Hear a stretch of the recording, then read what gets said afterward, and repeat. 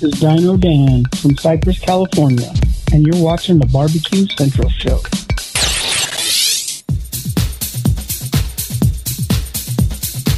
Happy to have you aboard here for the really big barbecue show. Boing. We cook because we have to, and we grill because we want to. Hit me! Fine, how's it going? You have a great show. I'm a big fan. Boing. So what seems to be the problem here? This man looks like he's dead, and he's in the crackle. Charbono! It's all about the Charbono, dude! Succulent fish. What? He ate 54 wieners. But listen, Lavernius, shut your face. I'm shaking like a dog shit peach seeds. We have top men working on it right now. Top men. And just like that, we are into the second hour. It's the Barbecue Central Show. It's a live show during the week, Tuesdays from 9 to 11. We're recording at the same time, so if you can't get it live, you can get it in podcast, which is how most of you get it anyway.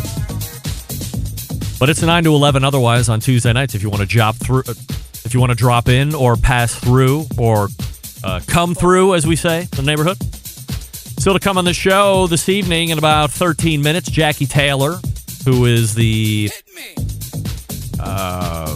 host, star of Relative Unknown, a podcast / documentary series where you get podcasts on any platform. So she'll be joining us for the first time on this show. And the more I talk to Jackee, there's actually there's more than one Cleveland connection, actually.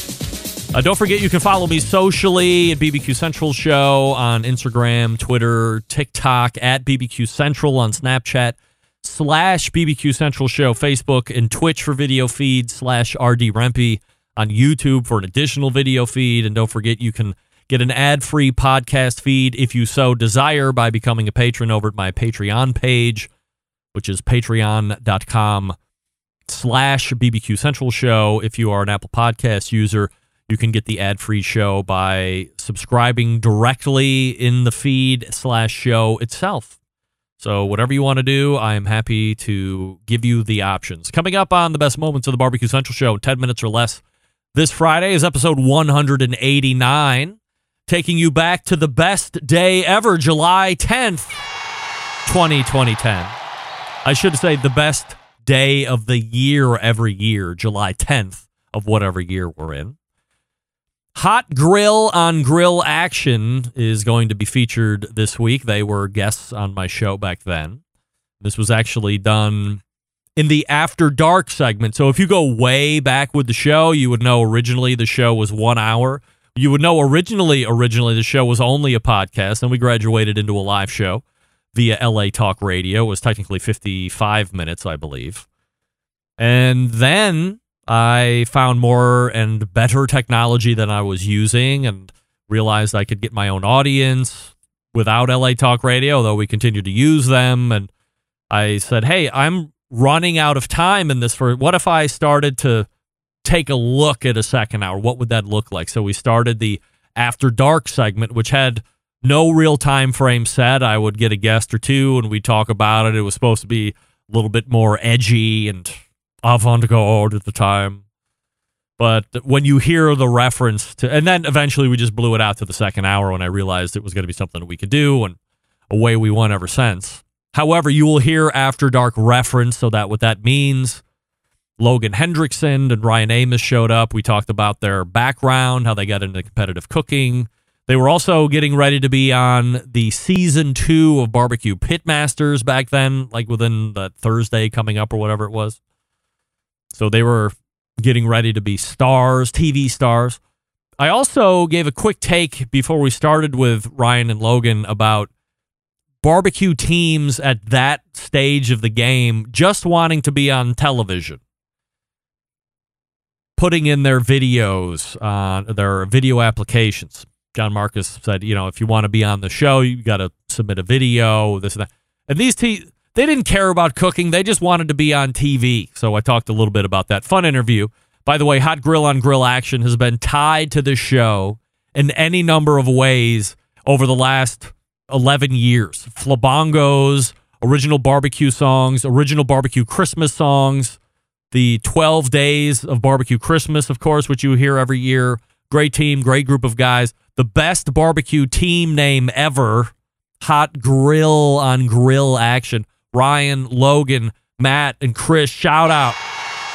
What up, boys? Hope everybody's well.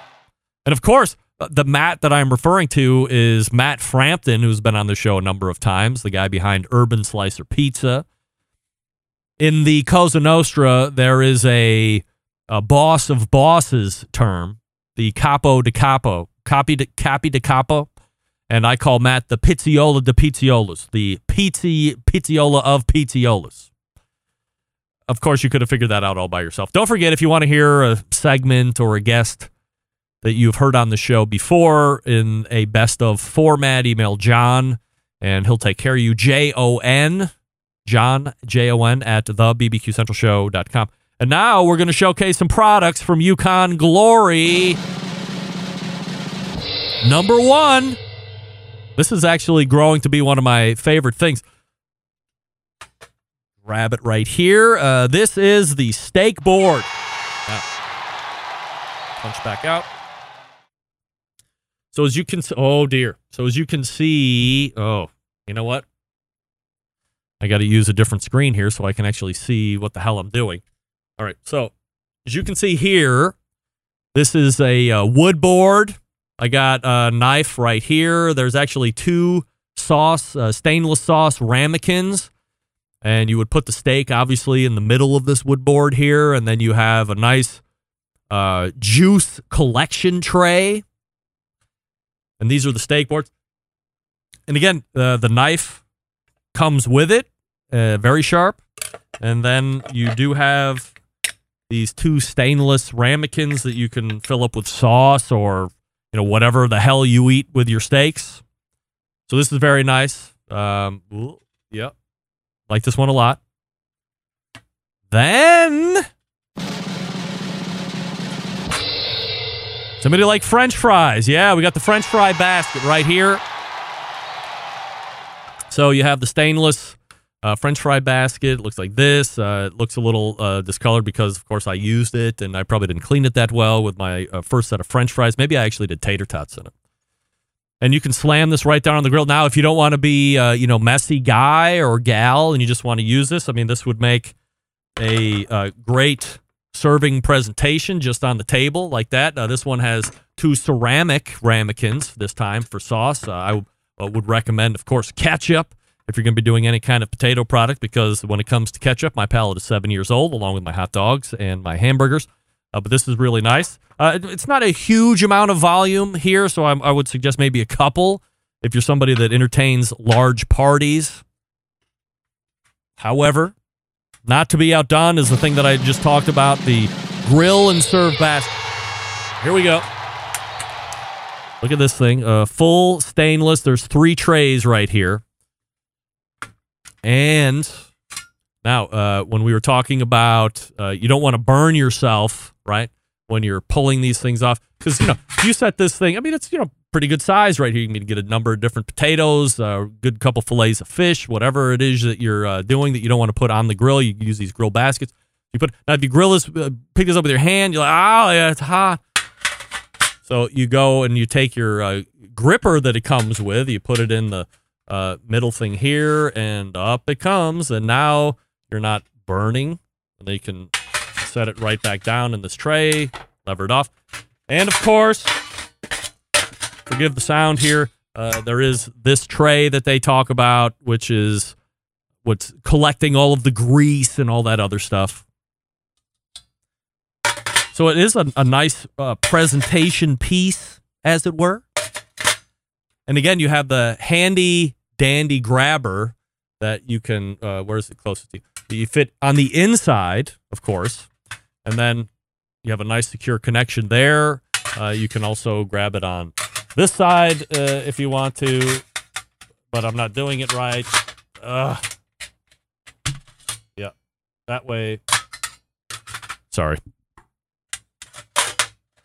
So you have 2 sides. You can grab it from either side. This side or this side or this side, whatever's closest to you. And again, only limited by your imagination, right? So, triple. I gotta get a better camera person here. Triple trays, which is nice. The tray, which is nice for collection. And you're off and running. Again, you get 10% off right now if you use 10 Central at checkout. When you go to yukonglory.com, I believe at least a couple of you were over as I had made some posts on it a couple weeks ago. And it's really, again, the thing that surprised me the most, and I don't want to say I'm a bit jaded when it comes to folks saying their products are great and they make good product and they make their own products, things like this. But having felt it and knowing it and seeing it and talking with the folks, I mean, they're walking the walk. And they are talking the talk, but they're walking the walk, which is most important. All right.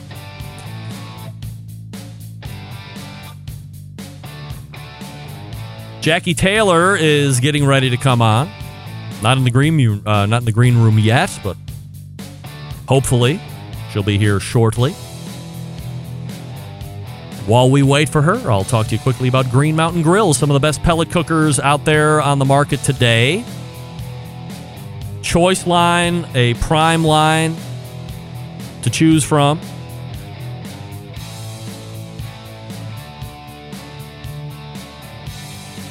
If you want to save a couple bucks, you can go Choice line, kind of the original Green Mountain Grill versions.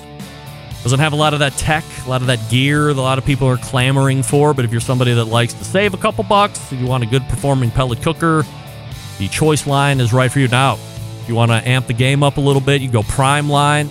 You get 2 internal meat probes. You get peek-in windows in the main cooking chamber, and on the pellet hopper, you have Wi-Fi connectivity. You have app control as well through your Wi-Fi connection. The Peak and the Ledge are your 2 sizes for the backyard. The Peak is the biggest one, Ledge middle, and the Trek is the one that you can take with you. That used to be the Davy Crockett. That's the one that started the 12-volt technology as well, which you find on all the cookers at this point. The Peak and the Ledge will also accommodate the pizza oven insert. They're sold through a dealer network, so go to greenmountaingrills.com and find a dealer nearest you. Visit the dealer, get educated, and then figure out which one is best for you. Then buy it, and then know when you get home, because you're buying through a dealer, you're getting educated properly. So success pretty much guaranteed right out of the box. No remorse, not returning the cooker, none of that stuff. Dealer network, this is why we love it. Go to greenmountaingrills.com for more accessories as well to complete the Green Mountain Grill experience. That's greenmountaingrills.com. And we are breaking format and going with Jackee Taylor when we come back here, folks. You're going to be so excited. You're going to be really excited. So stick around. We'll be right back. You're listening to the #1 most downloaded barbecue and grilling podcast anywhere. The Barbecue Central Show.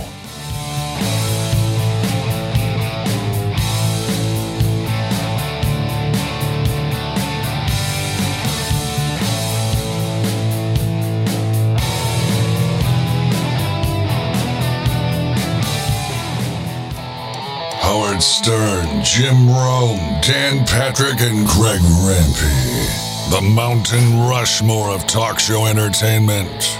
Now, let's get back to the Barbecue Central Show. And this portion being brought to you by Pit Barrel Cooker, the most unbelievable outdoor cooking device on the planet, currently available in 2 sizes with a host of accessories. Whether you're a beginner or professional, definitely a cooker you want to add to the arsenal. Visit pitbarrelcooker.com and tell them the Barbecue Central Show sent you. Gang, I'm a fan of podcasts, not only the Barbecue and Grilling podcast, but other ones as well. Tonight in the second hour, we break format and talk about something that I knew nothing about other than when I would hear about it on TV shows or movies, that being the Witness Protection Program, or WITSEC as it's called. My guest tonight has been in the WITSEC program for the past 40 years or so, and was the story behind the documentary/podcast entitled Relative Unknown, which dealt with her father, a former Hell's Angel turned government informant, and what her life was like being put into the WITSEC program. Here to talk about that, what she would like to change about the program for the folks who will have to be part of it in the future, and maybe, just maybe, some barbecue talk as well. We welcome in first timer to the show, Jackee Taylor. Hey, Jackee. Hello, Greg. How are you? I am fabulous, Jackee. I appreciate you joining me, and I am I don't remember the last time I was this excited to have a guest on the show, barbecue or not barbecue related. So I appreciate you making time. And thank you. Before we get into the agenda this evening, this show is one that obviously covers barbecue and grilling. So to stay on brand for at least one question, where is your level of interest in live fire cooking or eating or any of that? It's way up there. I'm quite a big barbecue fan, actually. I used to coincide my trips to Cleveland with the rib burn-off down in the flats, because it was right around my grandfather's birthday, which is May 24th. So that was a big thing to us. So, I mean, this is perfect. I love grilling out myself. I haven't done that much experimenting with anything more than propane. I know that's terrible. Why? I have a propane grill and I love it. I do too. I grill out a lot. That's in fact, I was supposed to have a little barbecue tonight, but I canceled the barbecue to be on a barbecue show. That's the way to do it, Jackee. That's right. Is that good or bad? I'm not good. sure. I mean, it's probably both, right? I mean, we always want to cook, but in my case, selfishly, I think it's okay. We'll let it pass. They can come tomorrow if they want, for crying out loud. So yes, that's what I said. Yes. As we get going, I want to articulate a few of my goals here. First, of course, I want everyone to go out to get the Relative Unknown podcast if they haven't heard it yet and start listening to it. And I don't think we'll spoil too much for folks that haven't heard it yet. It's an incredible story on many fronts. And then second, and perhaps more important, I want to help you shine a light on the WITSEC program and show people the incredible shortcomings of how this whole thing works, because I don't think, as I mentioned in the open, 99% of us have any idea of how this thing actually works, living and breathing with folks doing it. We hear about it on TV, but we don't see even what the next day look like, or weeks or months or years as that program goes on. And there's obvious that there's some major things that need to be addressed. And really, that's your core mission of things that you're trying to change here for that program. So I hope to help in any way that I can. Are there any specific goals that you would like to accomplish during the time this evening too? Yes, I just like to make people more aware, because like you said, Hollywood does really glamorize the witness protection program, and there's nothing glamorous about it. I do have an end game, and my end game is to, hopefully speak in front of Congress someday. There's been no congressional oversight since 1984 with my father.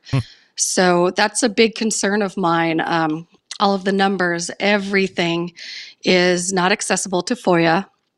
So, that's a big thing to me. But basically just spreading awareness, letting people know my story, other stories that I've been working with as well. There's a number of other children that I'm connected with, and we have our own little support group, I guess you say. And I'm not alone in this. There's others out there that are in my shoes. So just to set the scene a little bit here for the folks that are, just kind of coming in or wondering how this interview even happens. A quarterly guest of mine, who's the barbecue editor for Texas Monthly, we were having a conversation one day, and he said, hey, we were talking about podcasts we listened to, and he asked if I had listened to Relative Unknown, and I said, no. He said, well, you should. There's a Cleveland connection in it. But he didn't really give me any heads up on what the show was going to be about, but I heard Cleveland, figured I'd give it a shot. And, of course, I listened to half of the first episode, and I'm hooked immediately, and I binged it for the next day or two. Every time I was in the car, I had it on, and I was through it, and it was an incredible, in a lot of the saddest ways possible, I think, story that you're going through. So I guess if I can ask a general question up front, I'm the antithesis of motorcycle guy. I'm scared of motorcycles. I would like to ride one. I'm also afraid of everybody else that would hit and kill me. So, I just was not aware of the sheer amount of motorcycle clubs that were, I out in the 1970s and 60s and stuff. I had no idea. Are there this many motorcycle clubs that are still in existence today? Oh, absolutely. Yeah. Is it more? They're not. Oh, yeah. Wow. Since Sons of Anarchy came out, I call it the Sons of Anarchy culture. You see a lot of guys now in Dyna Lows. That's a type of a bike, just to let you know, and street glides.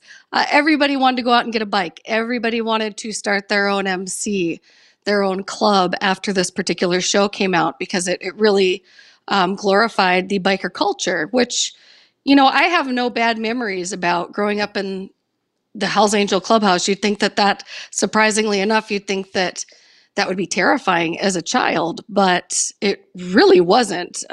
We had a lot of fun. It was very family based in the 70s. I remember a lot of barbecues. I remember just having a lot of fun with all of my uncles and my cousins. It was a great time.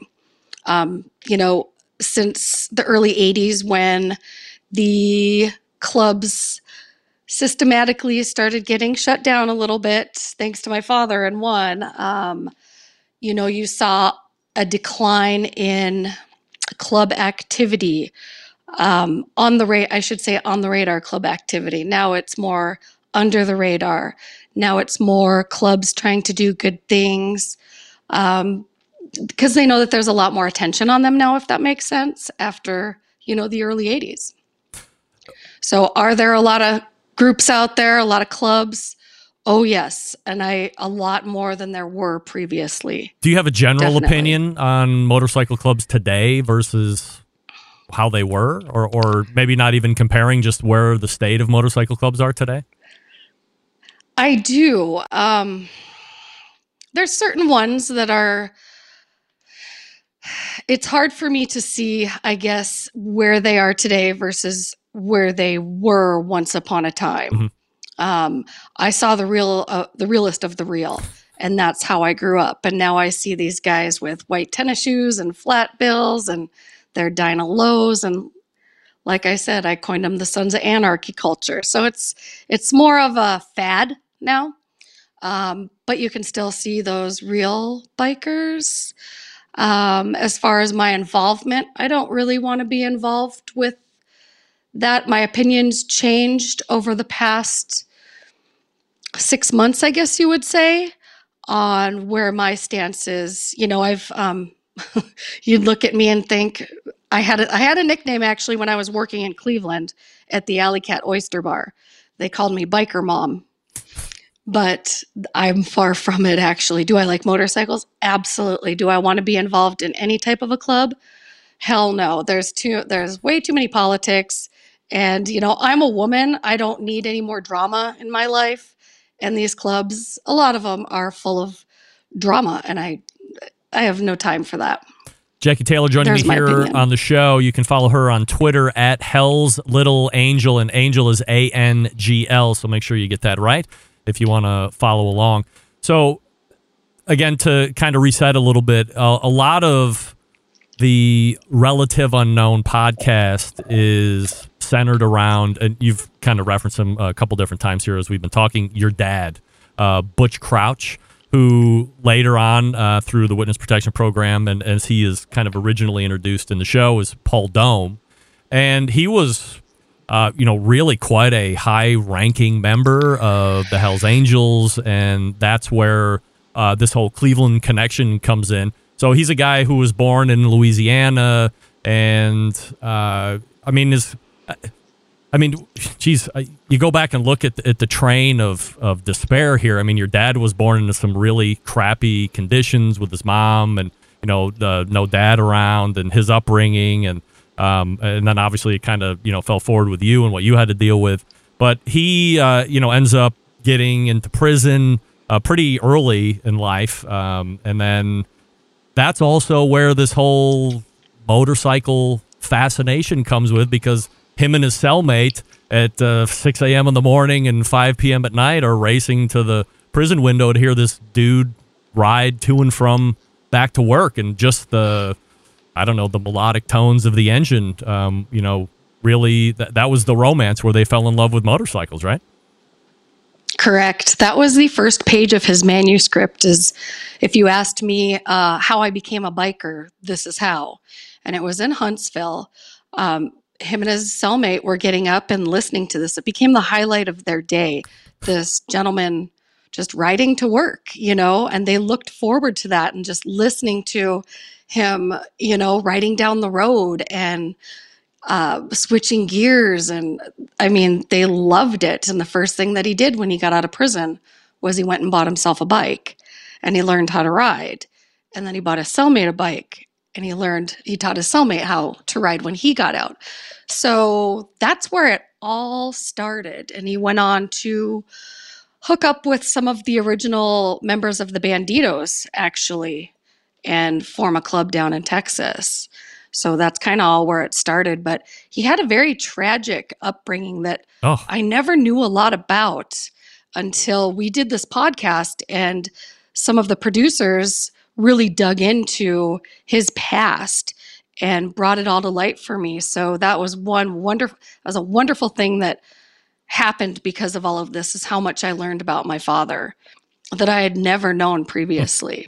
So he does time with the Banditos. He ends up turning in his patches, goes out west, and I don't know if he had like appointments or he eventually runs into Sonny Barger, who of course is one of the most well-known, probably the most well-known Hells Angel, and he's keeping notes on everybody that's in biking at this point, and he knows your dad and what he's done, and says, hey, we want you to go out to Cleveland. There's been some things that have gone awry out there, and we want you to kind of get Cleveland back to prominence. And it appeared your dad was down for that, and away he went, and off to Cleveland he goes to kind of realign the Hells Angels charter out there.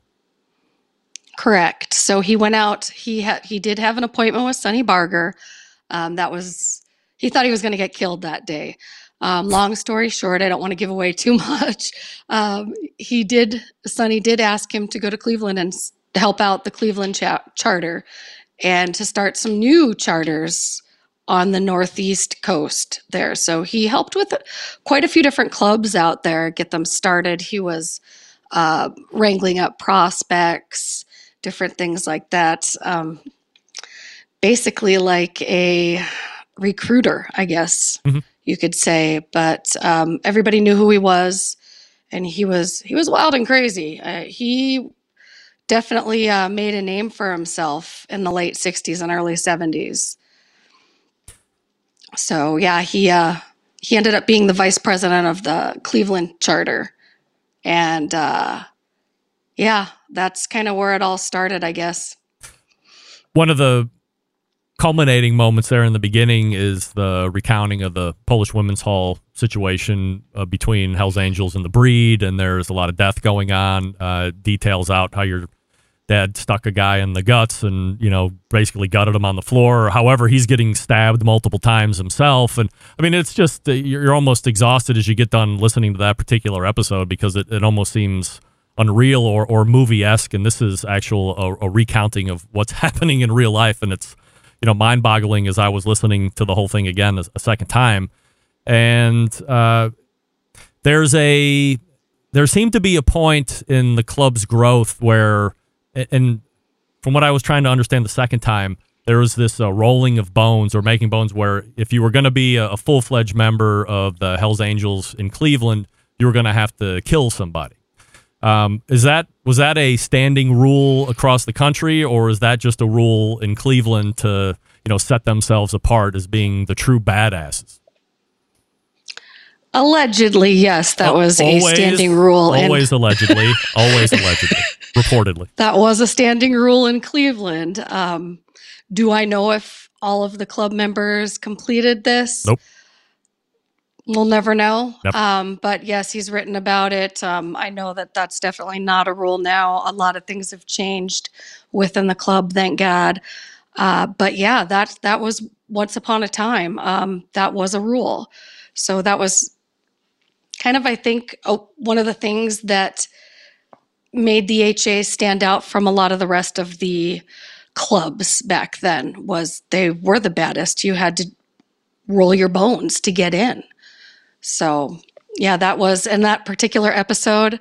that you're talking about the Polish Women's Hall, that I had to warn people about that one. I have, a lot of my friends' parents were going to listen to the podcast. And I said, there's one, it's pretty darn gruesome. It made my stomach turn listening to it. So yeah, it was very graphic, and I can't believe that. But then I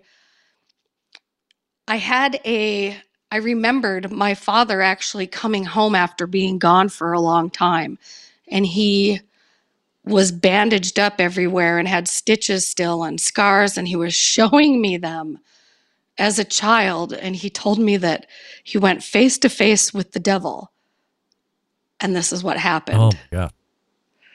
Crazy, but how he wrote was amazing.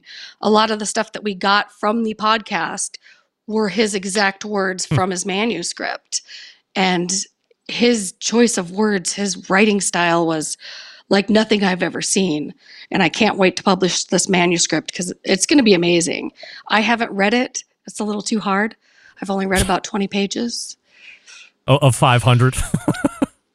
Yeah, it was like 650. So it's on the smallest font possible, with the smallest font possible from an old prison typewriter. So when all is said and done, it'll probably be about 1,000-page book. Wow. We're thinking. Mm-hmm. You mentioned in the podcast that your time in Cleveland growing up was the happiest time in your life. Absolutely. As you listen to this whole thing transpire, and then as I'm trying to remember things that are sticking out to me, that was like one that I could recall immediately. I'm hearing this whole thing develop. I was like, holy moly, I can't believe this is real life. And then I hear Jackee going, Cleveland was the best time of my life. I had my family around me.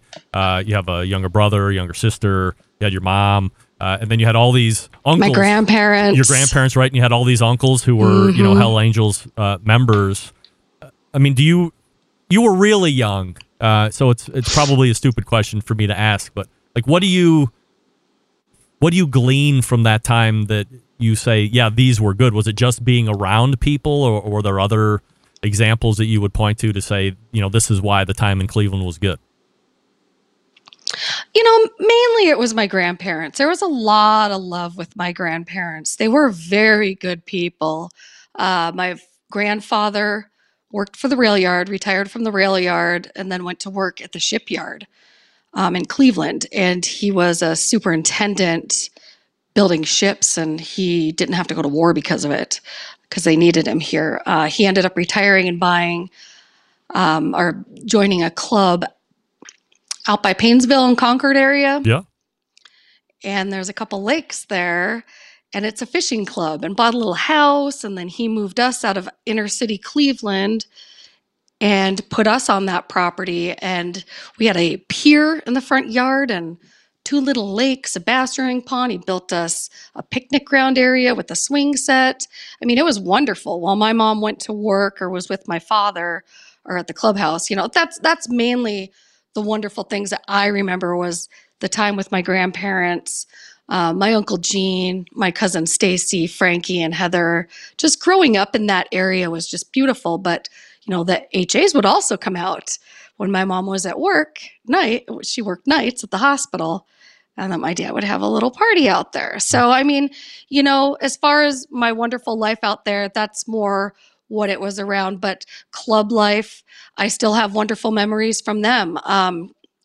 Just going to the clubhouse, I was never afraid. There was one member in particular that I was a little nervous around, and I don't know why. I think he had face tats or something, but something scared me about him. And his name was actually Jack. And I was afraid of Uncle Jack, and he never knew why. And he asked me one time, and I didn't know, but I was like 5, But other than that, I didn't see any violence. I saw drugs, I saw guns and knives, but nothing was ever bad. It's just, I didn't know any better as a kid. Right. This was just my reality. And again, so young, you weren't 16, 17, 18 years old. I mean, you were, well under 10 at that point. So just an innocent little kid. And as you said, just kind of around the surroundings that you're at. I don't want to blow over the whole story here, but just to kind of keep it going, Your dad ends up, turning state witness, whatever they call it, makes a deal. And this is where the whole other side of the story, I mean, you do a great job at setting up where the story turns and how it goes to get there. And listeners should go download the podcast, Relative Unknown, and get to this point.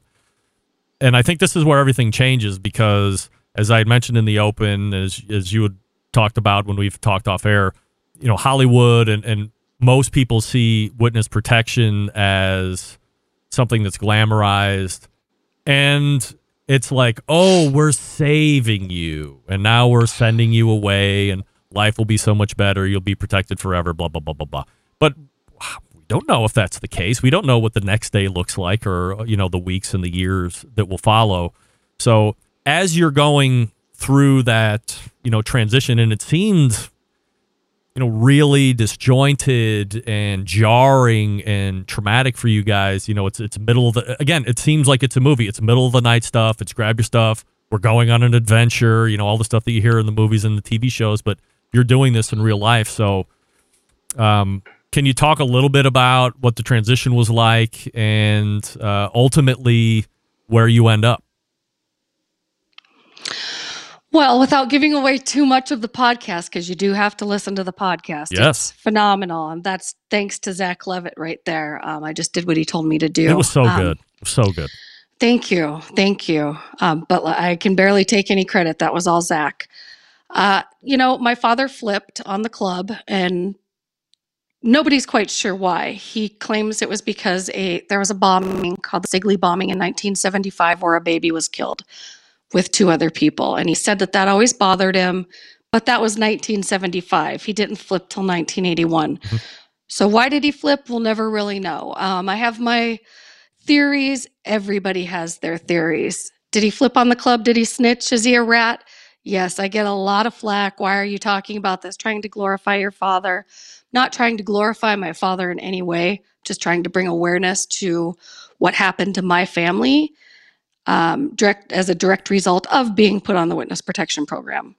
In 1981, my mother noticed that on our private property, we were being watched. There was a sedan parked outside of our house with suits in the sedan, which it was a gated community. It wasn't even a community. It was just gated private property with about 10 different little cottages.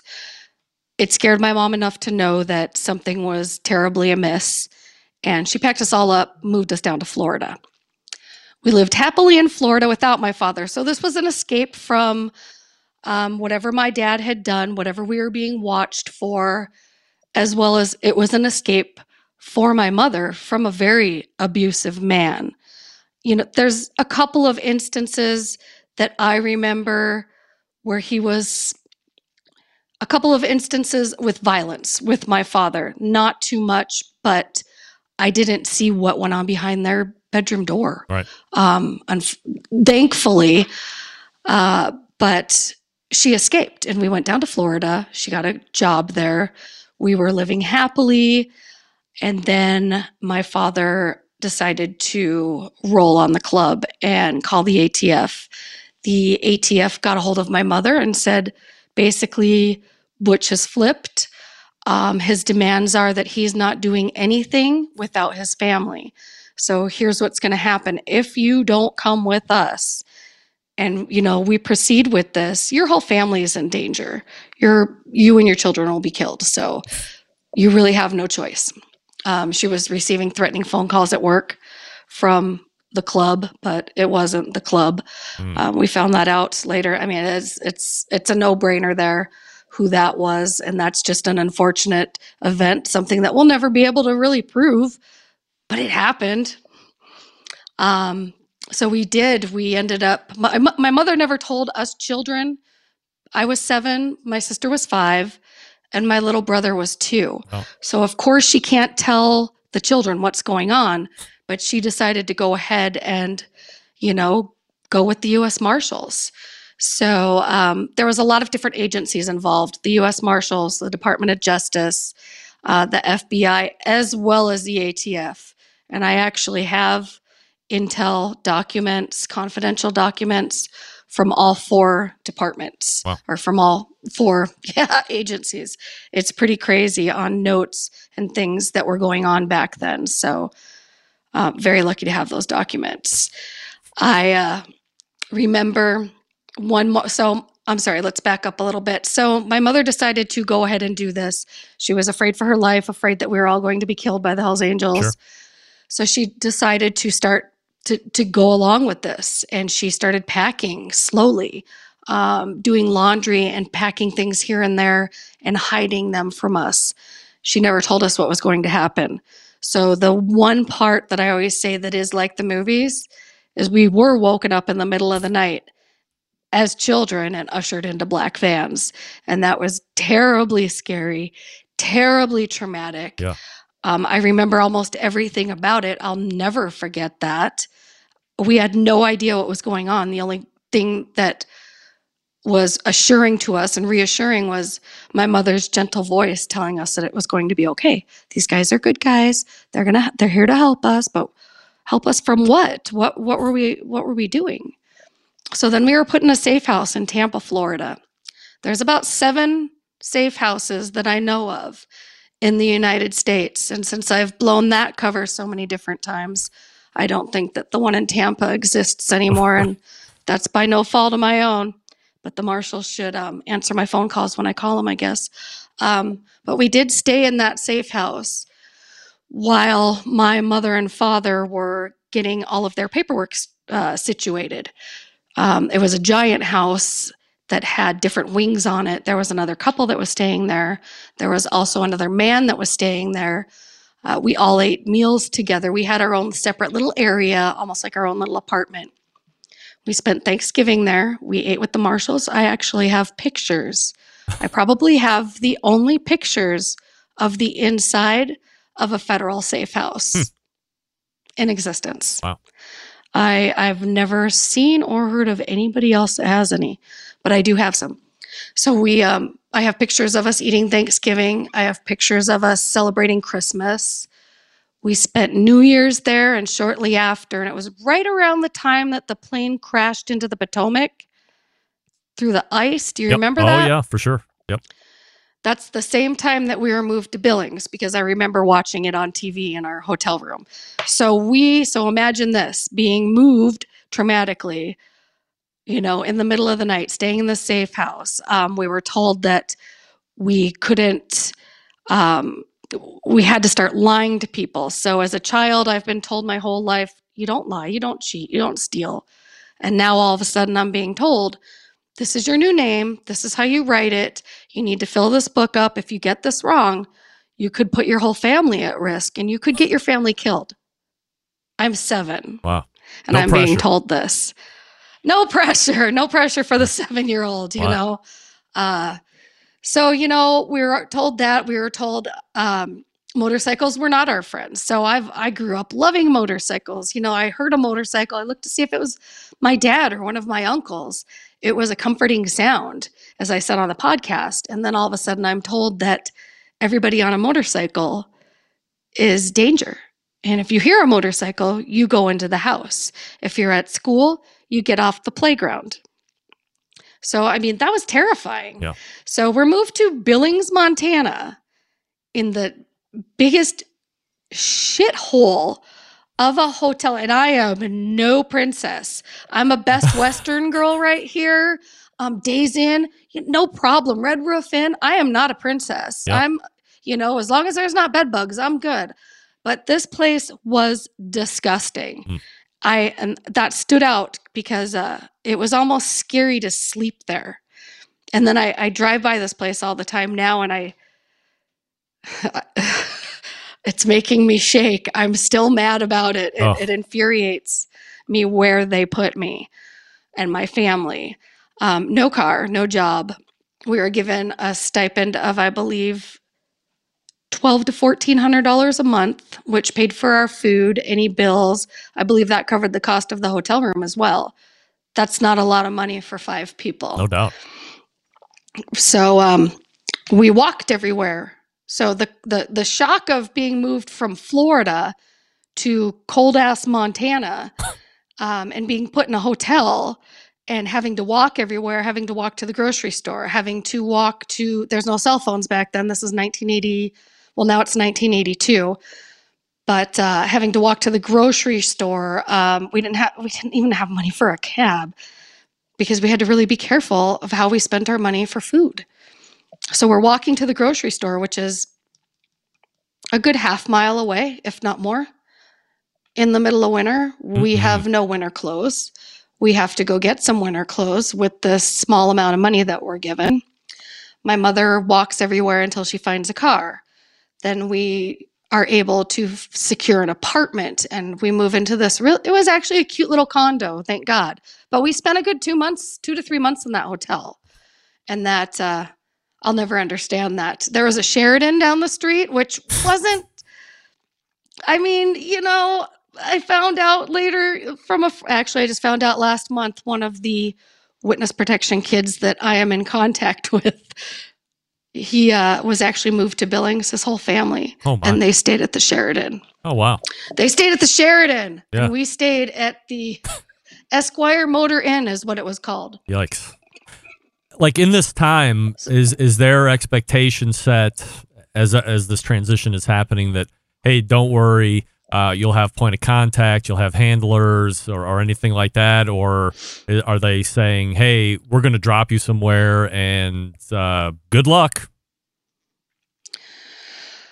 That's how I'd like to say it. But I'm sure that my parents had contact with the handlers. I, of course, didn't because I was 7 years old at the time. I turned 8 like a month after we came here.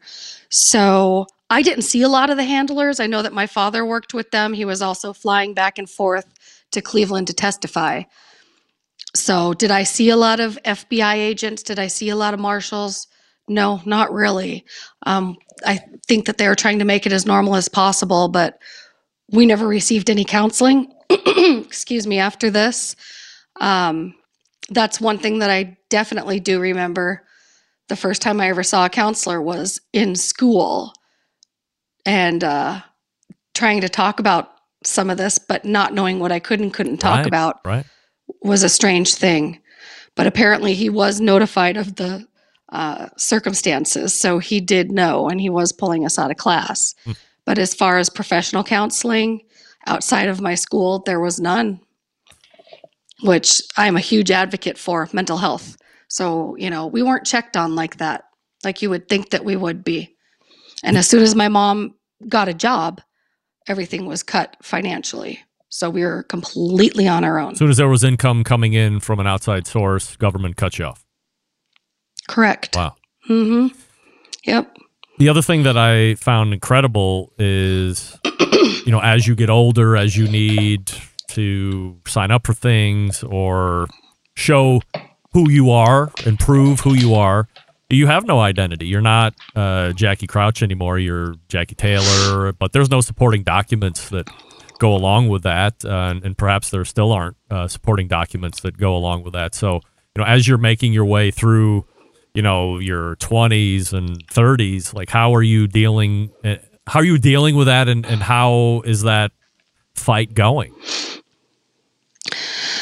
It's slowly but surely. I am still dealing with it today. I just dealt with it last month. I posted a video. I don't know if you saw that on my Instagram page, trying to get my daughter just a copy of her birth certificate.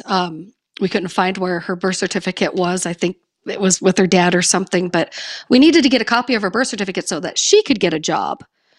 And they noticed up there that my expired passport, my passport that I finally got out of the marshals 5 years after we were supposed to get it. So I get my picture taken and everything, I get flown down to Denver, and I didn't get my passport for 5 years after that. So a passport that's good for 10 years was only good for 5 years. Anyways, it expired during COVID. So the office was closed. So now my passport's expired. So I take it anyway, my driver's license, my passport, and I actually sent out for my old birth certificate that they said was non-existent. Well, it was. I got it. I took all that up there just in case. All of my middle names are spelled different on each supporting document. So a lady caught it up there. I'm like, oh God, here we go again. So now my daughter's having problems. So that's I call it third generation WITSEC problems. Yeah. Did my daughter ask for this? God, no. Did I ask for this? Did I sign anything? Nope. No. So that's my big problem. When we were initially put on the WIT program, Greg, we got social card and a passport. And then it was up to us, of course, to get our driver's license. So we did all of that. And we were never given birth certificates, which poses a huge problem nowadays. Yes. Especially with 9/11 and the Real ID law coming into effect, which terrifies me and terrifies every other person on WITSEC, because many of these people do not have their birth certificates. Thankfully, now you can go in and apply for changes to your birth certificate. So this is the only way out that I know of, because obviously I've pissed off the marshals now. I'm a breached member of security when I came out, so they refuse to help me anymore. Once again, I didn't sign anything, so how am I breaching anything? Right. So that's for a wonderful team of lawyers that I have to figure out in the future. But all through my life, trying to get a marriage license. This was way before I got my original birth certificate, but I didn't have a birth certificate. So the gal in Yellowstone County refused to give me a marriage license. She told me to go to the other county, that they were more lenient there. Playing softball, I'm trying to get into college. Everything. And now, and that was back in the day. Think of how it is nowadays. Everything is a lot tighter now. So now I'm, when I least expect it, it comes back and hits me in the face. What was I doing? Oh, I was buying a shotgun the day before yesterday. And I spelt my middle name wrong because I couldn't remember how my middle name was spelled on my driver's license. So I spelt my middle name wrong. And the guy asked me about it. And I was so embarrassed. What am I supposed to say? Oh, oops, I forgot the E. So, like, what do you tell them? You say, oh, by the way, this is what's going on, and forgive me for. Well, then I'm going to be marked as a crazy, and I'm not going to get my shotgun. Oh my God. So, a lot of people know me now in Billings. So I probably could have found somebody in that sporting goods store that could have verified. My nephew actually works at a sporting goods store, and I made the mistake of not going to see him because he would have caught it. I know I should have just went there, but I was in a hurry. So I was in a hurry to buy a shotgun. You know how that goes. Yeah, always. But anyways, it's just problems like that I'm still dealing with. But I am not the only person. Right. So over the years, I've had a lot of people reach out to me, and a lot of people that are in my shoes. And we've kind of, I guess, organized our own little support group, so to speak. I'm trying to direct them as best as I can on what to do, but eventually it's just going to come to all of us testifying before Congress and saying, hey, this is what we're going through, what we're still going through. We're all batshit crazy because we never received mental health care. That's a whole different aspect in itself. It sucks. It's life. It's apparently my destiny. Did I ask for this? No, but I have to do it because I'm the only one. I do have an end game. I would like to eventually get all of this done and get on with my fucking life. Excuse me. So how do you go from that goal? In the meantime, like, how are you spooling up to get there? Who are you talking to? What are the steps you need to take? I want to support that in any way possible, but I have no idea. I'm just speaking like if it were me. I just have no idea what the pathways are to get to that final destination. Basically, it's just spreading awareness, listening to the podcast, spreading the podcast. If you know anybody, and senators or anything like that, talking to them. If you see them, hey, did you ever hear about this girl? I've talked to different senators. I've talked to congressmen before. Oh yeah. Well, we'll help you when the time comes. Well, the time's come, and I'm not hearing too much back. And I'm still trying to live my life as a mother with 3 children, trying to, keep my job on focus. I have another career going on now since all this happened, in LA. But I'm trying to stay focused and get this done. And honestly, I'm not quite sure exactly what I need to do, except keep talking louder, because it does need to be restructured. Yeah. If not abolished altogether. So I do not believe in children going into witness protection unless they can guarantee that they're not being that's a huge thing for me.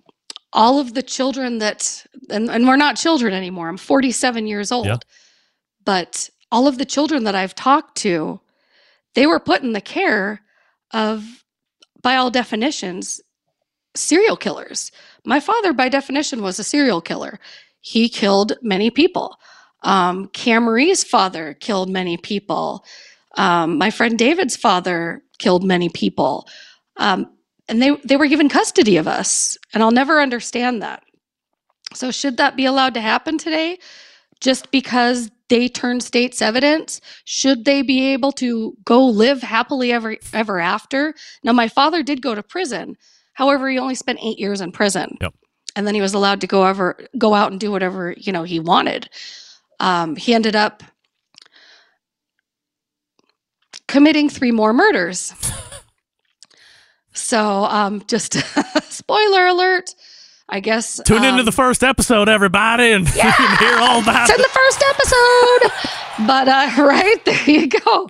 Yeah. But I mean, there's no documentation for that. There's no documentation of the suicide rate. And I've had a lot of struggles with my mental health. And unfortunately, I've drugged my kids through it with me throughout the years. Can I ask you about that, Jackie? I mean, I've been a huge proponent. I'm not a proselytizer by any stretch of, people going to therapy or anything like that. But I've had, some people really close to me within this community that I help cover talk to me offline and just have real meaningful conversations about how we feel as men and husbands and members of society and workers for companies and responsibilities and championing ourselves to go get in touch with medical professionals to help us navigate everyday life. None of us are kooks. None of us have had huge tragic experiences or, had anything that you would look at somebody and go, oh, that's very dramatic and traumatic and life-changing. That person might want to talk to somebody to help them deal with everything that's happened. We're just talking about everyday life. And even then, I think there continues to be a stigma over general health of your mental well-being and being able to say to somebody, hey, you know what? Some months I talk to somebody twice a month. And if I'm feeling really good, I'll stretch it out, maybe 6 weeks. And then within that 6 weeks, if I need to have it pick up again, it's this relationship that I have with this guy, and it works really good for me and all these other guys. And I try and bring it up as much as I can. I can't even begin to imagine how you and your therapist begin to get your arms around the monster of your life that you had, again, no part in wanting to be in. You were born into a family where your dad was, a criminal to the highest degree. A rapist, a felon, murderer, a drug dealer, a pimp. I mean, he ran the gamut. And then, and then, of course, later, as you talked about in life, committing 3 at the end, and you're kind of caught up into, oh, hey, you might want to come out here and you get this trunk and there's all this stuff. And now it's like a whole new mind fuck that's going on. Aside from having grown up in the WITSEC program and having to deal with that, now you have this whole separate thing that's coming in. So from a mental perspective, Jackee, like over the years, how have you been able to get right, get good, be mentally healthy? I'm sure it's ongoing, but like, what does that picture look like for you? And people should be doing this, whether they're on your train or not. This is something that people need to feel comfortable talking about. Absolutely. So I'm so glad you brought that up, because that is always, one of the things that I like to talk about, when people say, is there anything else you want to talk about? Yeah, let's talk about mental health. I'm a huge, huge advocate of mental health. That is one thing that was left out of this equation when we were put into WITSEC. Have I struggled? Oh my God. Has my sister struggled? My brother? Ugh. We've all struggled. However, now a lot of people think that, they could never compare to me, but trauma is trauma. So you losing your dog last week, that's still trauma, you're still going through a lot of those same emotions that I'm going through as loss. And, does it make me stronger? No, I figured out how to overcome. Am I sane? Oh my God, no, I need a lot of help. Ask my partners, those poor guys, my friends. I have a large circle of friends. There's some that I talk to about some things, some that I talk to about other things. I'm huge into suicide awareness. Why? Because I've been there. I've been there a lot. Unfortunately, I still have thoughts, almost daily. Can I help my feelings, my thoughts? No, I can't help them, but I can help what I do about them. And I can help people around me, and I can check on people around me. And sometimes, I had a new friend of mine, Danielle, that just reached out to me at the right time. And it just made me bawl last night. She doesn't know what I'm going through with everything in my life right now, but she just reached out. And sometimes it's just about that. It's about reaching out to people around you. This is a really weird time right now. We can't imagine what anybody's going through. A lot of people have either sobered up or gone down a rabbit hole of wine or drugs. Yep. And I've seen it happen. And it's terrifying to watch people around you dropping like flies because of all of this COVID. If that can take so many people, and not just by the illness itself, but of, by having to hole up. I'm still not out of my house completely yet. I have a fear of fame, for one thing. So I'm getting known more around here. So sometimes I just want to go to Albertsons and, get what I need to get and not talk to a lot of people, even though I'm very social. Sometimes I just don't want to talk about my childhood drama with so-and-so at Albertsons. But as far as mental health goes, it's nothing to be ashamed of. I am going to be on meds for the rest of my life. I was on one, then I was on another, and I just actually switched again 3 weeks ago. So I've been on meds since I think I was 16, and now I just switched again. So I'm kind of trying to monitor, listening to what are my friends saying, because I have to pay attention to if they're saying, Jackee, you're being a little emotional, you're being kind of bitchy, you're holding up, why haven't you answered me back, blah, blah, blah, blah, blah. I have to listen and pay attention to how my friends are, because I don't know if this medication's helping me. It feels like it's helping me. I have to pay attention to what my friends are saying and thinking. Yeah. My close friends, everybody, other people, I don't care what anybody says about me, but does that make sense? It's nothing to be afraid. Yeah. It's nothing to be ashamed of. It's nothing to be afraid of. It's an organ, your brain, and I preach this nonstop. Your brain is an organ.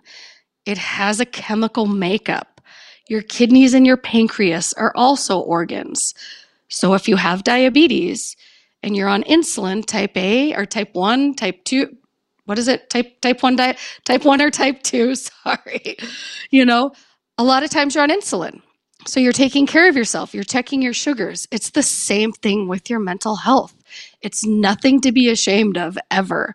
And to find that good core group of people that you can talk to, or, for in your instance, you have this guy that you're talking to about certain things. I have people I can reach out to about certain things. other people I can reach out to about certain things. It's hard. Honestly, it's hard for me to find a therapist that will take the time to get to know me and believe me. I've always had that struggle. A lot of them think that I'm crazy right off the bat, and I have to tell them to Google my name or listen to my podcast, which is ridiculous. My last therapist never called me back. I mean, am I that crazy? Wow. But I'm not going to take that personal because I have other ways. I have other ways of coping. Going outside, getting out of the house, spending time with my animals, doing good things. If I'm having a bad day, one thing that I've really just recently, I guess, realized is trying to please 4 out of my 5 senses. So with aromatherapy, which sounds like really tree hugger-ish or hippie-ish, but it's actually not. A little peppermint, a little something, a little lotus flower. Eucalyptus? I just started doing that, just putting it on like a cold washcloth on my forehead so I can smell it, listening to good music and eating freaking chocolate or something good. But taking control of 4 of my senses if I'm having a bad day. My son actually is really into, what is it, Connor? You do the, you meditate. Yes, he just went like that. He meditates. So I was having a bad day and I was in California. He said, just go sit on the beach, do these breathing exercises. But sometimes it's all about, just being good to yourself. Go sitting on the beach, doing things like that. And another thing that I'm just going on and on here, but this is huge to me. Yeah. Sometimes you just need to take a fucking nap. You really do. Honest to God, when I'm out of my mind, just really struggling mentally, sometimes I just need to go to sleep. And it's all better when I wake up. I know that sounds really stupid, but it works. It really does. So there's a lot of things that you can do for yourself out there, and life is beautiful. It's a beautiful struggle, but every person in this world makes a difference. And a lot of people think that they don't, but I'm just the type of person that I don't care who you are, I am freaking there. And I jump on a ledge with anybody and try to get them down because I've been there, and I don't ever I'm very sensitive to human suffering and struggling like that. So it's very passionate about it, as you can see. Jack, you had mentioned something a couple minutes ago that kind of struck me. And I'm wondering, as you are, bringing this podcast to fruition and it gets out there and then it gets traction. I mean, certainly you didn't think that, hey, we're going to put this out here and, I'm going to get famous and we're going to be able to do all these other things. And I kind of knew. I knew this was a crazy story. I kind of knew. Totally agree. But did you ever think that this was going to be a thing where, as you had mentioned, if you're going to Albertsons or, whatever shoe store, at some point it's going to get out. Now you're going to have to relive this every single day, multiple times a day, and how that is going to potentially compound everything that you've been having to deal with. Because now it's like, oh, I just wanted to let everybody know what's going on. I want to tell people how to fix this. Don't talk to me about this shit every day. And now it's just like, bang, there's Jackee. Jackee, talk to me about this and talk to me about that. That's a very good point. That was something that I had not anticipated, but it's just kind of par for the course. It's Tina Turner just did a documentary about that. Somebody told me you should watch that. Kind of reminds me of you, and they're absolutely right. So when you see Tina Turner, you think about Ike Turner and getting out of an abusive relationship. Tina Turner wants to be known for her music. She's a fabulous woman. She wants to be known for other things, not just that. And, I understand that this is my present day, but hopefully I'll be able to do the things that I want to do and be known for the things that I want to be known for. Is it this? Not really. If I'd like to be known for my work in mental health, my work with, people that have gone through some trauma, things like that. But hopefully changing WITSEC at some point too in the near future. Absolutely, and that's my end game. That's there's other things that I'd like to be known for. It is what it is right now, and it's got some legs on it, and I just hope that it keeps growing. And basically, I get a phone call from the marshals asking me, "What now?"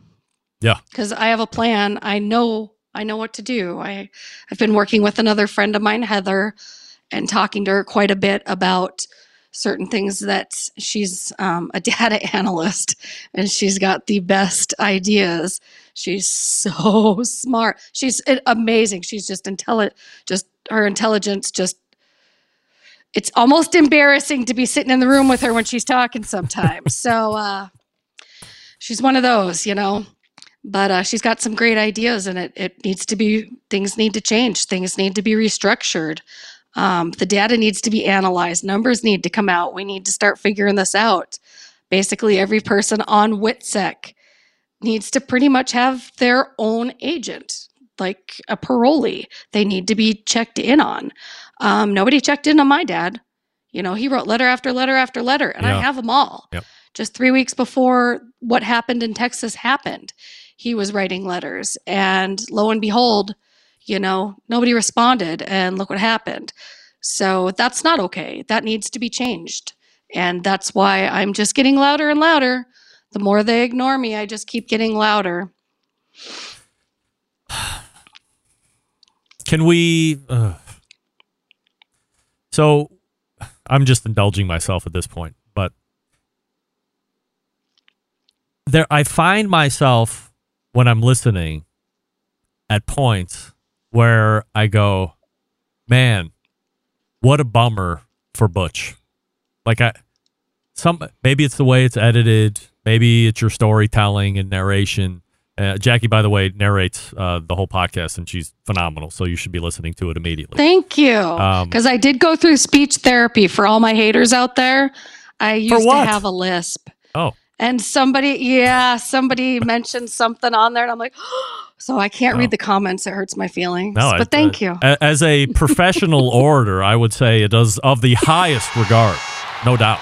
Thank you. It was a joy to listen to. That makes me feel good. Thank but you. I've found myself at times going, like, feeling some kind of empathy for him. And then I have to, like, pull myself back and go, wait a sec.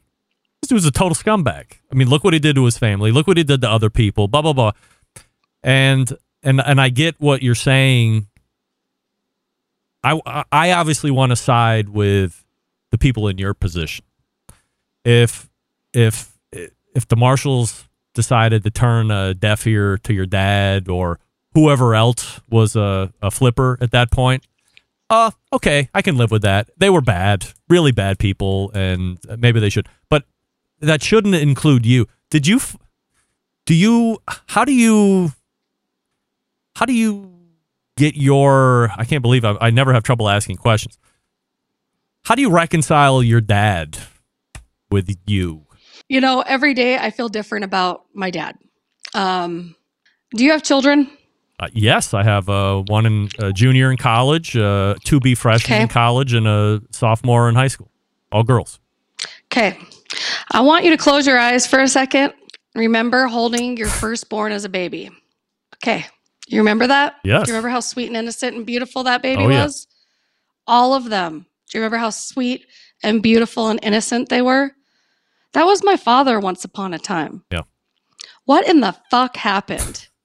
And that's another thing that I want to know what happened. How can we stop that kind of thing? What can we do to, if somebody would have stepped in at the right time, and I know that he did have a lot of intervention, but he never took it. Now, this was back in the 60s. Sure, different time. But, the 50s and 60s, because he was born in 1940.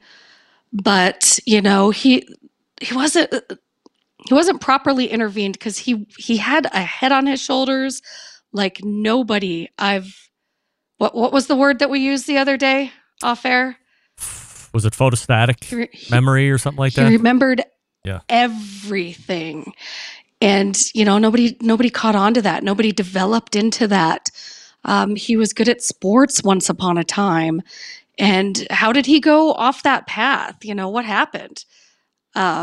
He was taken away from his mom because she was, and I hate to use this phrase, but that's what they say, a deaf mute, back in the day. And that's saying that she's an unfit mom. But I always think about my father was once just this innocent, beautiful little baby. And and that's where, and he was a good dad once upon a time. What he did to people, to things, flipping on the club. Yes, I know he was a rat. I get a lot of flack about that. There's going to be a lot of comments talking about, well, he was just a rat. Yeah, I know he was a rat. This isn't about that. This is what happens to the family. This is collateral. I'm collateral damage 100% of the U.S., the Department of Justice, the U.S. Marshals, the FBI, the ATF. They didn't take us into consideration and think about what our lives would be like 40 years later. And once again, I did not sign anything at 7 years old. I didn't. Neither did Camry Montiglio. Neither did my friend David. Neither did my friend Chris. Neither did my friend CJ. All of these people that are in the same shoes as me, nobody signed anything. But as for Butch, my feelings for him change every day. They do. I love him one day. I hate him the next. I'm really, it just hit me a couple of days ago and he's been dead 8 years, that I'm never going to get to see him again. I'm never going to get to talk to him again. I'm getting to know him through his death. And that sucks. Yeah. Fighting for him, not for him, but fighting for the children of WITSEC. And like I said, what happened in Texas did not need to happen. They could have answered him, and they didn't. So somebody needs to be held accountable for that. And I'm going to make sure that happens. Do I want sympathy? No. I would like some support.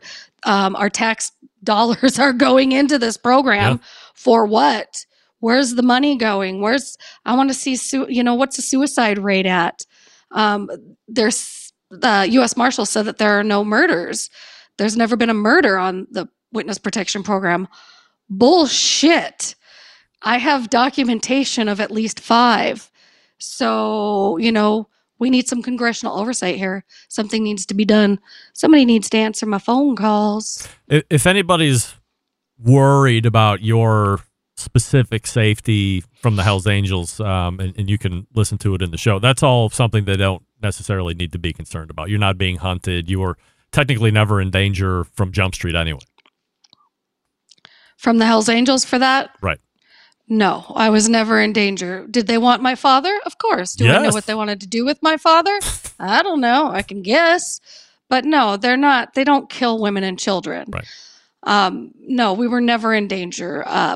In fact, my mother was very, very loved by the angels. My mother was actually, for those of you that don't know, my mother was a Catholic schoolgirl who went to Catholic nursing school, who then went to work at a Catholic hospital as a nurse. So at 30 years old, she jumped on the back of a Hells Angel motorcycle. Just happened. There's a little story behind that, but it happens. It's the really real world, I guess. But she was, the sweetheart of the club. They all loved her. They were never after her. That was all fictated to encourage my mother to jump into WITSEC so that they could get some more information out of my father, and he would participate fully. Did he participate fully? Yeah, he did everything, that they wanted him to do, probably a little bit more. And, nothing, we were basically just dumped and left. That's the reality of the witness protection program. Am I speaking ill of it? Hell yes, I am, because it needs to be reformed. So if anybody's out there right now that is currently thinking about possibly, if something's going on in your life that has to do with this, I'm telling you right now, this is not the way to go. The system is very, very flawed. There are other ways. And for God's sake, don't take your children into it. Jackee, go ahead and give a shout out and promotion to the folks that put on the production and anybody else you would like to mention this evening. Zach from Cadence 13, thank you for everything that you've done. I'd also like to my partners at Outlaw Archives. You can follow them on Instagram. There's a lot of old MC history in there. That he's incredible. Doing a lot of work with them. We are looking to try to publish my father's manuscript. I told you it was 650 pages long, so it's incredible. Yeah, thanks to all my friends, everybody that's, stuck around. Thanks to my son Connor, sitting here, my sound guy. He's always my sound guy. But yeah, just thanks to everybody. Thanks Danielle, my new sweet friend. Kelly Mosier, I love you. Thanks all you guys. And thanks to my sister for having my back. You can follow Jackee over on the Twitter at Hell's Little Angel, and it's ANGL. If you want to make sure you follow her, is that right? Yep, and I'm also on Instagram, Hell's Little Angel 74, which I did get some flack from the club, but kind of earned that name, guys. Sorry, not going to change unless you want me to put it in all caps. Is Angel spelled out on Instagram, or do you take the E out of that as well, like on Twitter? It's spelled out, so it's Hell's Lil Angel 74. All right. Yep. So follow Jackee over there as well. Oh, and can I do one more big shout out? Yes. Riverport Barbecue in Jefferson, Texas. All right. Look at you mentioning. Did you hear that? Yes. Oh my God. Riverport Barbecue, Jefferson, Texas. The best barbecue place ever. So if you're on board with Texas barbecue, I will be there next week. Hopefully. Right. It's wonderful. It's my favorite. The show is called, or podcast documentary is called Relative Unknown. You can find it on all the podcast platforms. I found it on Apple, but it's also on Google because I have a Google phone. I also have it on there too, so I can listen all the time. And do you have a website or anything else you'd like to promote, Jackee? No, just follow me on Instagram and Outlaw Archives. Doing lots of stuff. And listen to Relative Unknown, please, and share it, talk about it. It's just an interesting story, and it's something that we need to know about because our tax dollars are going in to the Federal Witness Protection Program. Know the real story. It's an incredible interview, Jackee. It's exceeded expectation. I knew there was probably a no doubt it was going to hit, but it's even better than I expected. Reaction is great here on Instant Chat and through the emails that I've gotten over the time we've been talking. I appreciate all the time tonight. I held you much longer than I anticipated, but when it's this good, I won't even take breaks. I'll catch up on all that after I turn you loose, but I certainly appreciate it. When you get back to Cleveland, give me a heads up. I'd love to meet you in person, and we can cruise Bomb City together. I didn't even know that was a nickname. I didn't know Cleveland was nicknamed Bomb City. USA. Oh my God, I can't believe it. Yep, the Alley Cat Oyster Bar. That's another good. Yeah, we'll have to meet up there like we planned. Sounds good. So, Jackee, once again, appreciate the time this evening, and good luck to you. If you need me, holler, and we'll see you around. Okay, thanks, Greg. You got it. There she is, Jackee Taylor, right there. Wow. I mean, if I thought that was going to be the segment of 2021, I was right. Good for me. That's it. Unbelievable story, unbelievable background, unbelievable day-to-day that she's going through. Got to be one of the strongest people on the face of the earth. Got to be one of the strongest people with what she's went through. If you haven't heard the program, you have to get it immediately. And as I said, once you get through the first half of the first episode, especially, this isn't just to the crime folks. I mean, crime podcasts are super popular at this point. But this is really great storytelling. And you might find yourself multiple times through the episodes going, is this real? Yes. this is real. This really happened. True account, autobiographical work, in a sense, biographical work, more than autobiographical, obviously. But dictated through Clarence Butch Crouch's writings and recounts of his life, which I believe is what that book is that Jackee was mentioning, or the manuscript, The Hate and Discontent. So I can't thank her enough. Absolutely great guest. Truly open. Love the mental health piece. Probably more than anything else. Love her openness. And love the fact that she's willing to help WITSEC get their shit together. So, WITSEC, get your shit together. Call Jackee. Call her friends. She seems to have a group of experts that are all in this program that have been able to knock down the worst parts of it and tell you how to fix it. I mean, what are we waiting for? She's not lying. They're not lying. They're living it. You're lying to yourselves that this is a great program. They have the proof. They have the experience. Hit them up immediately, and let's get this thing corrected. All right, let me play a little catch-up here. Apologize for a couple back-to-backs, but well worth it. First, head on over to Big Papa Smokers, the one-stop online shop for all things barbecue and grilling.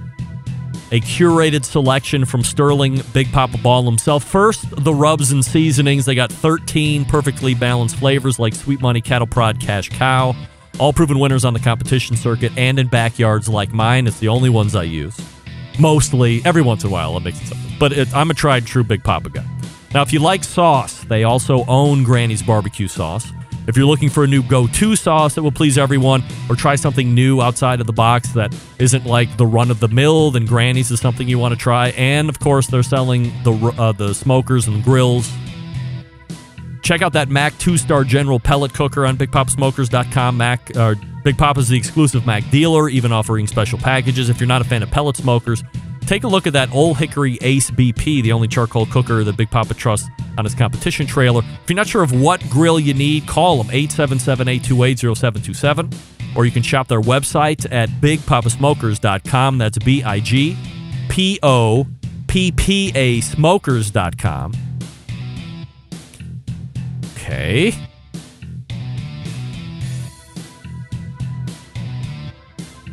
And I will also talk to you about Primo grills, ceramic cookers, or so. Meathead was talking about how popular a certain brand of ceramic cookers. Well, Primo is going to be the new other brand, okay? Rapidly becoming number one here in the marketplace. What do we love about ceramic cookers? We love that they're fuel efficient. We love that you can achieve low and slow temperatures for the traditional barbecue meats. We also love that it can get rip-roaring hot for grilling steaks and other thin cuts as well. But what's missing in the everyday lineup of ceramic cookers? The real ability to do true two-zone cooking. Two-zone cooking is very important to both professionals and backyard cooks alike. It's the best way to manage a fire and cook with confidence. However, getting a two-zone fire in a round ceramic cooker, not very realistic. Why? Because it's round and a Primo. The oval design changing the game. The shape gives you the ability to execute two-zone cooking that you desire. It also gives you the other ceramic grill benefits as well. Really, when you break it down, there are more than 60 different ways to configure the Primo cooker, so you're only limited by your culinary imagination. We all know the lift hinge has been revamped. It gives you that nice 8-pound lift, which is really light. There were also revamps done on the top and bottom air dampers. But if you're wanting more and more and more, Primo has you covered. The most anticipated accessory to date is getting ready to launch, the Primo Grill Rotisserie. Actually, that's out now. It gives you incredible food. Everybody loves chicken with it. Go to primogrill.com and find a dealer near you and pick one up. Coming out a little bit later, Primo Grill's pizza accessory. Everybody loves high-heat pizza. You can do it on your Primo now. Here's the bottom line. Best ceramics in the biz. Yes. Patented technology. True two-zone cooking. Yes. Multiple sizes. Yes. If you just have to have a round one, fine. They have a round one. Might I beg that you really get the oval, for Pete's sake? Primogrill.com for a dealer near you, or check them out on Facebook and Instagrams. Primo. I'm ready for a Primo. Who's ready for a Primo? I am. All right, let's go ahead and wrap this show. Be right back. Whole packers, full racks, legs and thighs, injecting butts. If you've never heard this before, you might think you found the best XXX show ever. Let's get back to the most homoerotic host out there today, Greg Rempe. All right, welcome back. This portion of the show brought to you by Smithfield. Head to smithfield.com through the grilling season for recipes as well as tips and tricks from Chris Lilly and Darren Warmth, Childs Cridland.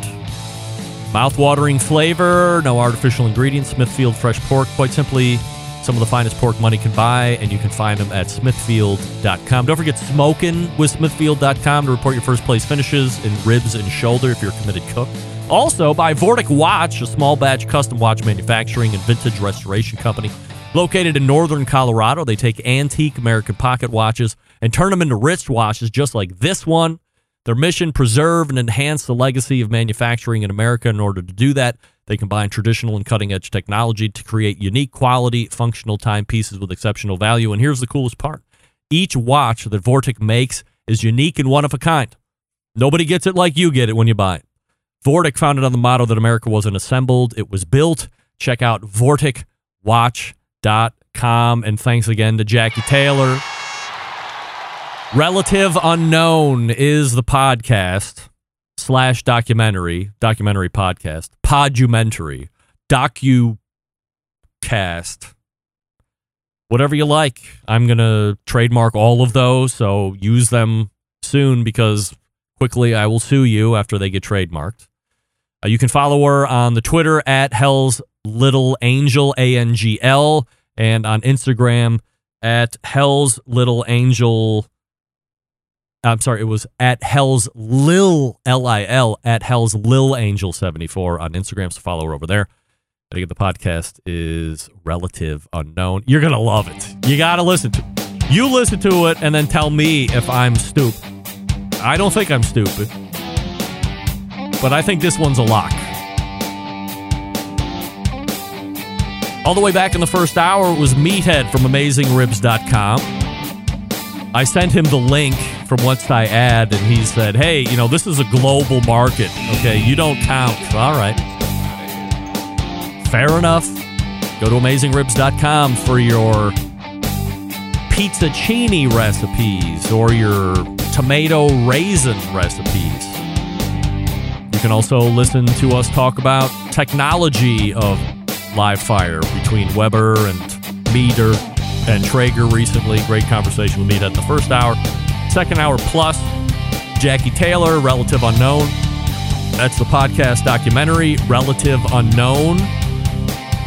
You can follow her on Twitter at Hell's Little Angel, ANGL, or on Instagram at Hell's Lil, L-I-L, at Hell's Lil Angel 74. Next week is the third week of August, if you can believe it. We have the likes of Steven Reichland coming in, amongst many others, so get ready for that. Maybe Susie Bullock is lined up, or is it? Who is it? Maybe Daniel Vaughn, actually? Could be Daniel Vaughn now. I think it might be his time. We'll see. There's going to be a quarterly guest in the second hour you're not going to want to miss, plus many others. How do I always leave? September 11th, 2001. I will never forget. Until next Tuesday at 9 p.m. Eastern Standard Time, this is your program host and proud U.S. American, Greg Rempe. Good night now.